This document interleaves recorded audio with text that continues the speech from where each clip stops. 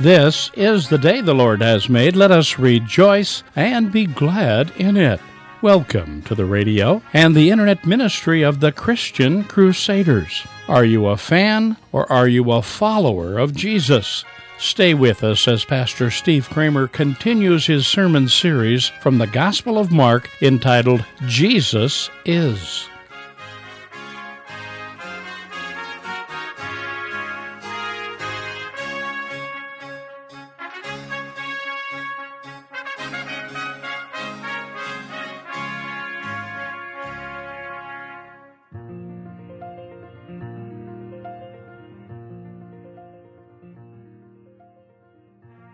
We all receive a lot of calls in our lifetimes. Sometimes we answer them, sometimes we ignore them for some reason or another. Today we're going to look at the most important call you will want to take as we continue our sermon series, Jesus Is. I hope you'll stay in worship with us. We begin our worship in the name of the Father, the Son, and the Holy Spirit. Amen. Let's pray together. Almighty God, as we gather and worship today, may you be pleased with our praises, and may we once again be restored by your holy word. Amen.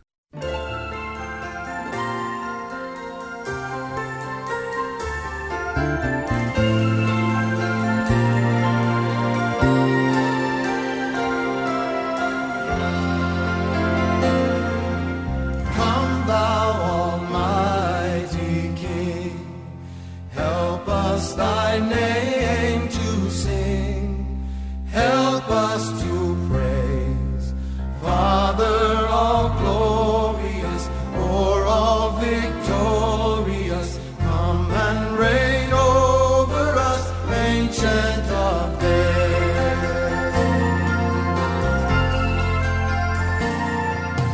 Come thou incarnate Word, gird on thy our prayer attend, come and thy people bless, and give thy word success, Spirit of holiness on us descend.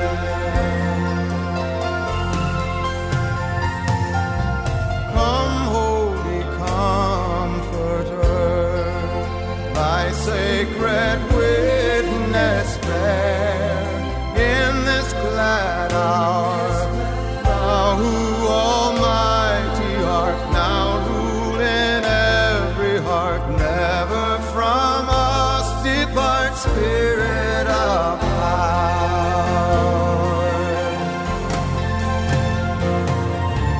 To thee, great one in three, the highest praises be, hymns evermore, thy sovereign majesty may we in glory see, and to eternity love and adore.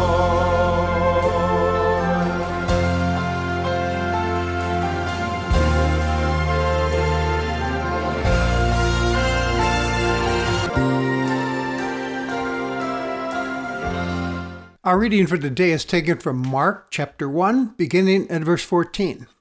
Now after John was arrested, Jesus came to Galilee, proclaiming the good news of God, and saying, "The time is fulfilled, and the kingdom of God has come near. Repent and believe in the good news." As Jesus passed along the Sea of Galilee, he saw Simon and his brother Andrew casting a net into the sea, for they were fishermen. And Jesus said to them, "Follow me, and I will make you fish for people." And immediately they left their nets and followed him. As he went a little farther, he saw James, son of Zebedee, and his brother John, who were in the boat mending their nets. Immediately he called them, and they left their father Zebedee in the boat with the hired men and followed him.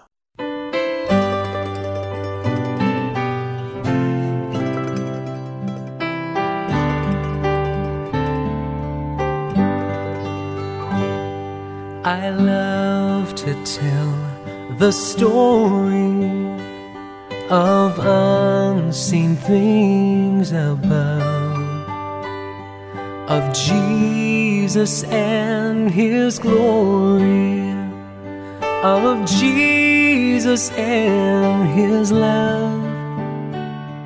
I love to tell the story because I know 'tis true. It satisfies my longing as nothing else can do. I love to tell the story. 'Twill be my theme and glory to tell the old story of Jesus and his love.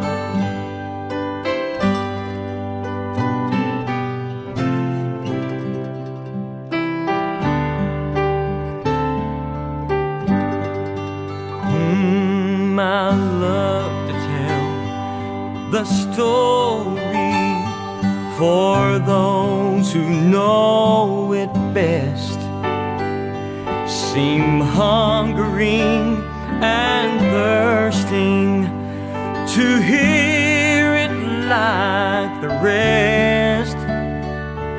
And when it seems of glory, I sing the new song. 'Twill be the old story that I have loved so long. I love to tell the story. 'Twill be my theme in glory to tell the old story of Jesus and his love. To tell the old story of Jesus and his love.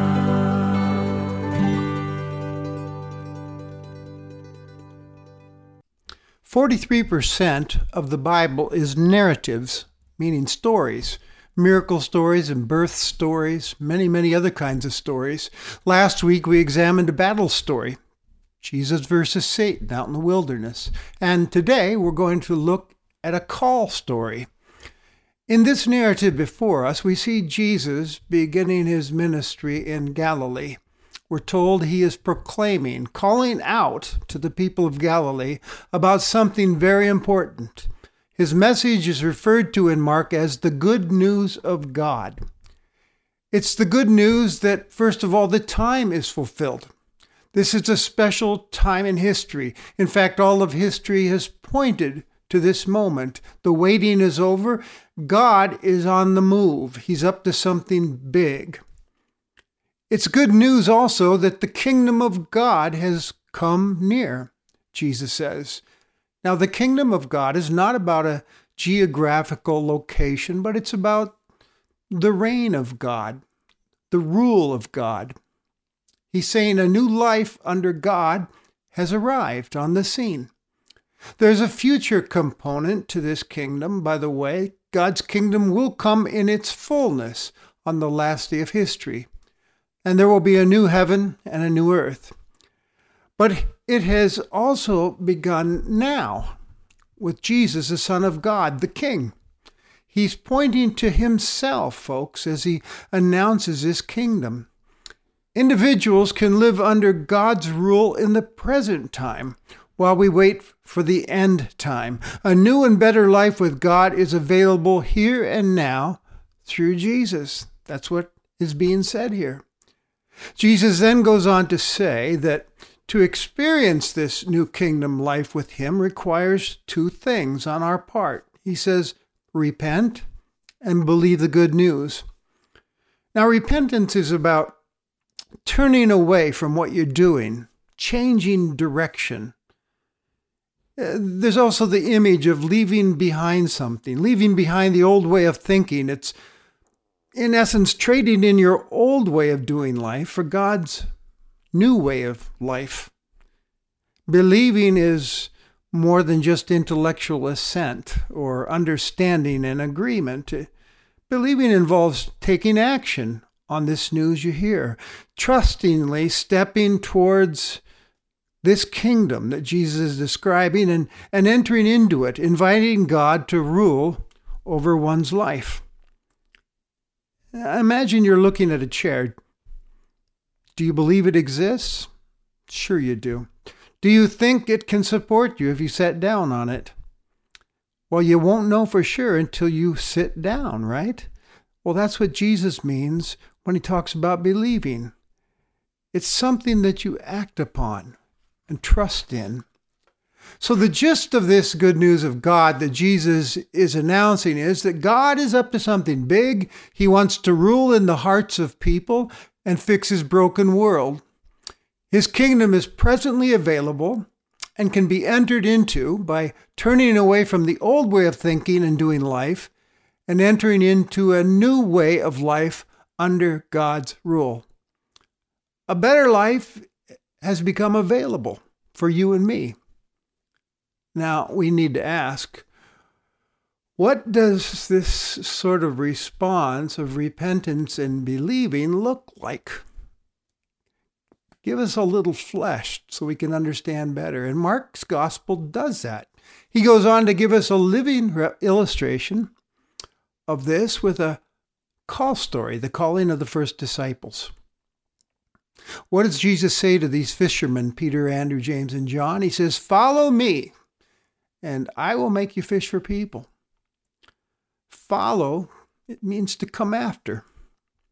Come after me, Jesus says. Get behind me, and let's go.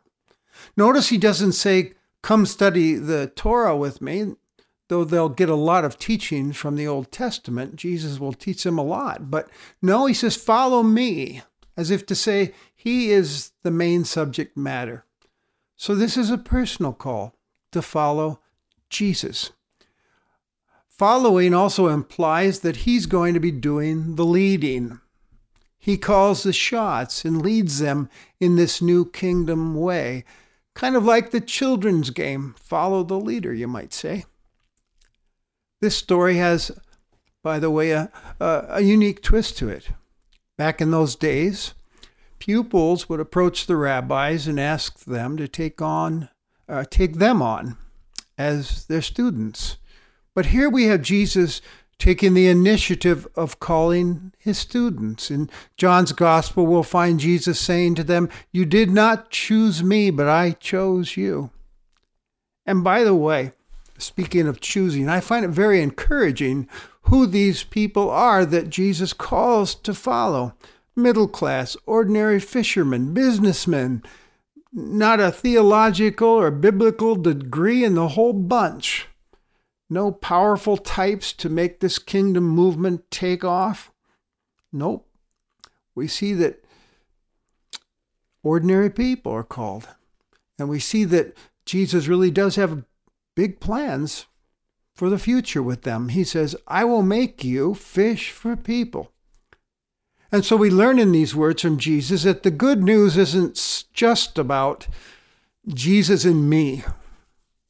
He has plans for us. We follow Jesus for the sake of bringing others into his kingdom. He wants everyone to get in on this.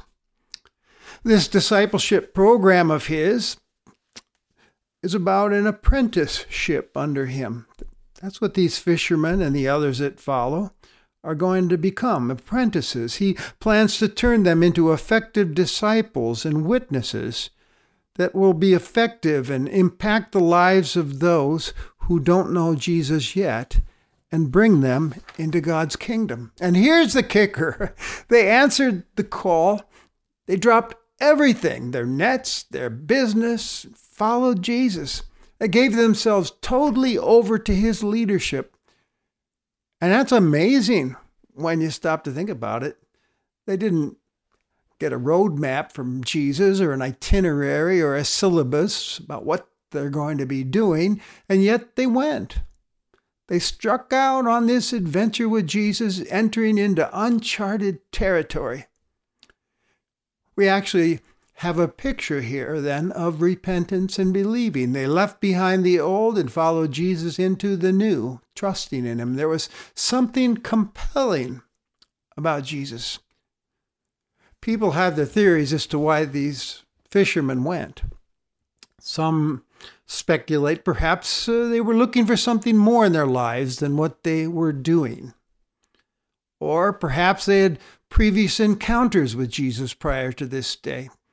Like we see in the Gospel of John, these people had time to observe and listen and think about Jesus and what he said and about his good news.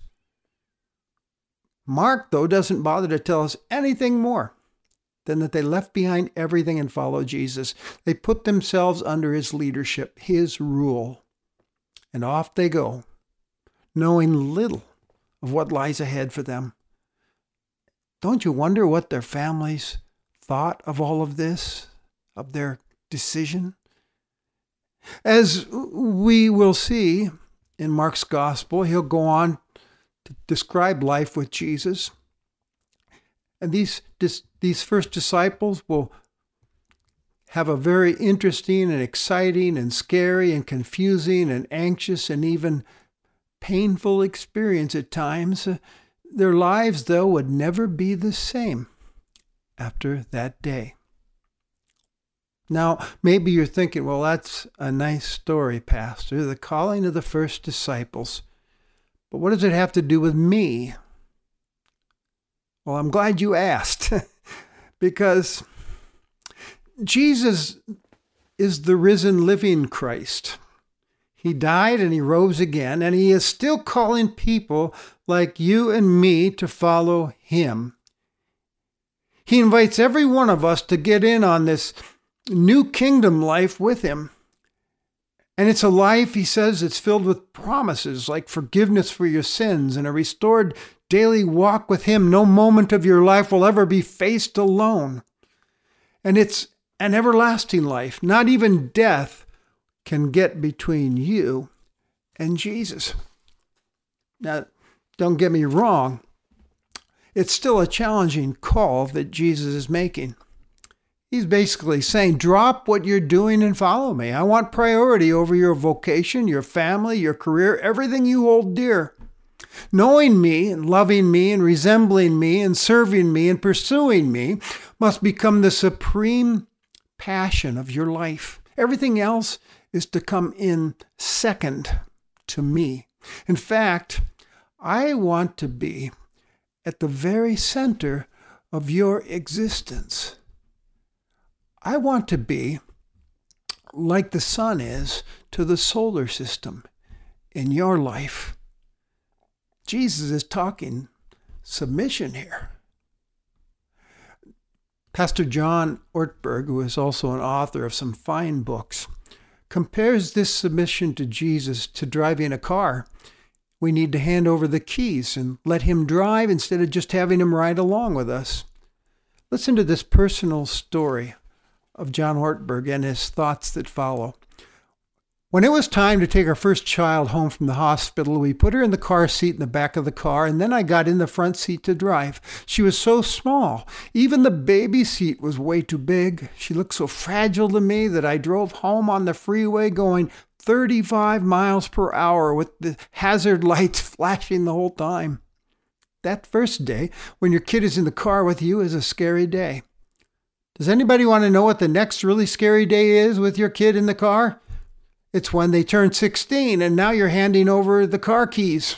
Now they're moving from the passenger seat, from the ride-along seat, into the driver's seat. And that is a very scary moment. It is a big moment in your life when you hand someone else the keys. Up until now, I've been driving. I choose the destination. I choose the route. I choose the speed.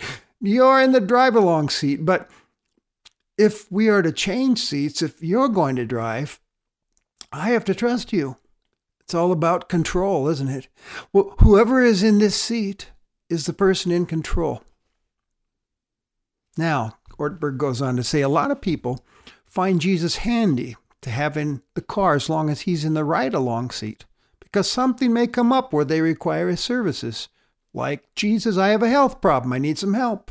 Or I want you in the car, but I'm not sure I want you driving.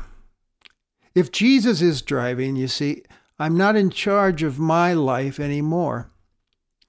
For instance, if he's driving, I'm not in charge of my wallet anymore. If I put him in control, then it's no longer a matter of giving some money now and then when I'm feeling generous or when more of it is coming into my life. Now it's his wallet. It's scary.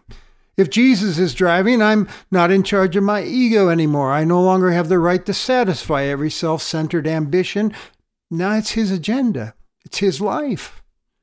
Now I'm not in charge of my mouth anymore. I don't get to gossip or flatter or cajole or deceive, rage, intimidate, and manipulate and exaggerate. I get out of the driver's seat and hand the keys over to him. He's in control. I'm fully engaged, though. In fact, I'm more alive. I'm more alive than I've ever been before. But it's not my life anymore now. It's his life. May I ask you who is really in the driver's seat of your life? If it's not Jesus, then who or what is? Is it yourself, a relationship, a career? Is it gaining possessions, personal goals? Or are you really more of a fan, perhaps, than a follower? And if so, what is the obstacle that's keeping you from changing your mind and becoming a totally committed, devoted follower of Jesus Christ? Is it the issue of trust as it is for some? Fearful that if you get too serious with this Jesus thing, it'll put a crimp in your lifestyle, or you're thinking that following him too closely might be a turnoff for others. After all, you don't want to become an obnoxious, judgmental fanatic who's hard to be around.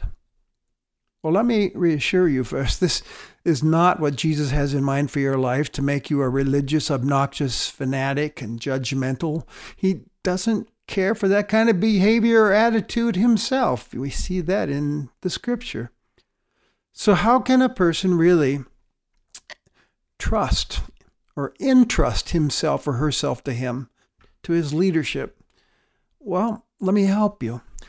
Let me first point you to Jesus on the cross, and I invite you to consider what he's done for you to make you his own. He died in your place for your sinfulness so that you could be rescued and restored and be in his kingdom. Why did he do this? Because he loves you.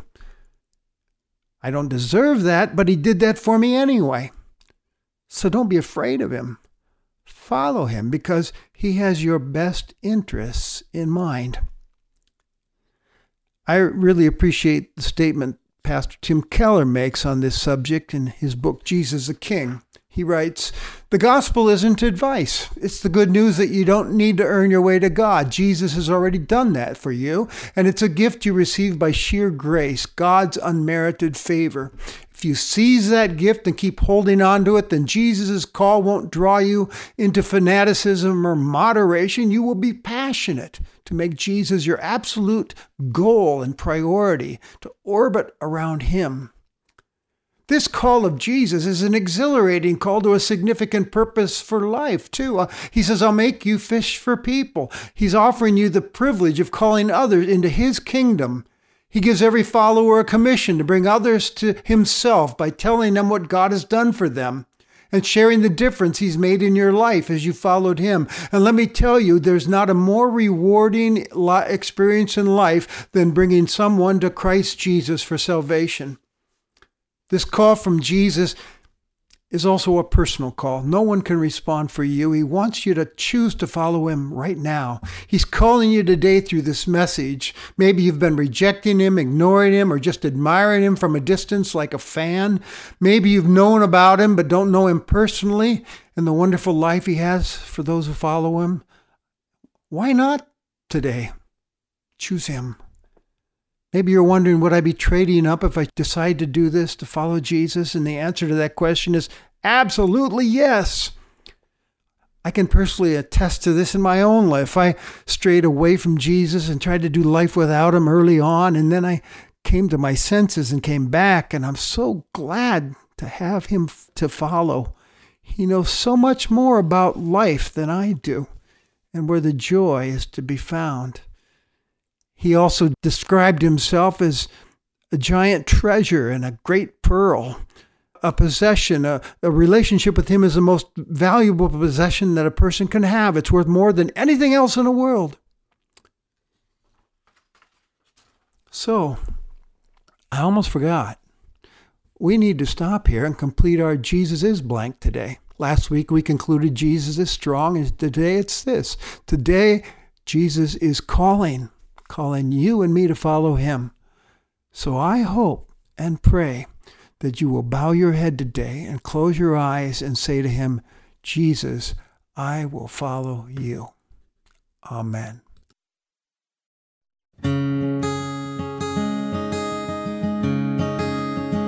I have decided to follow Jesus. I have decided to follow Jesus. I have decided to follow Jesus. No turning back, no turning back. Though none go with me, I still will follow. Though none go with me, I still will follow. Though none go with me, I still will follow. No turning back, no turning back. My cross I'll carry till I see Jesus. My cross I'll carry till I see Jesus. My cross I'll carry till I see Jesus. No turning back, no turning back. The world behind me, the cross before me. The world behind me, the cross before me. The world behind me, the cross before me. No turning back, no turning back. I have decided to follow Jesus. I have decided to follow Jesus. I have decided to follow Jesus. No turning back, no turning back. Now may the grace of our Lord Jesus Christ, the love of God the Father, and the fellowship of the Holy Spirit be with you all. Amen. You've been worshiping with the Christian Crusaders radio and internet ministry. We pray you will answer the call and follow Jesus. Christian Crusaders is a non-profit ministry supported entirely by the gifts of our listening audience. Estate gifts, large and small, have become a significant part to our ministry. Please consider a final gift to this ministry as part of your estate planning. For more information on how you can make an estate gift, a legacy donation, or a non-cash gift, call us at 319-277-0924. or visit our website at christiancrusaders.org. You'll find links to past broadcasts and podcasts and many other helpful links, including daily devotionals. Once again, our website is christiancrusaders.org. Thank you for partnering with us to share the gospel. We are happy you were able to worship with us today, and we pray you will join us again next Sunday on this station. Today's service was conducted by Pastor Steve Kramer, speaker on Christian Crusaders, broadcasting and podcasting biblical truth since 1936.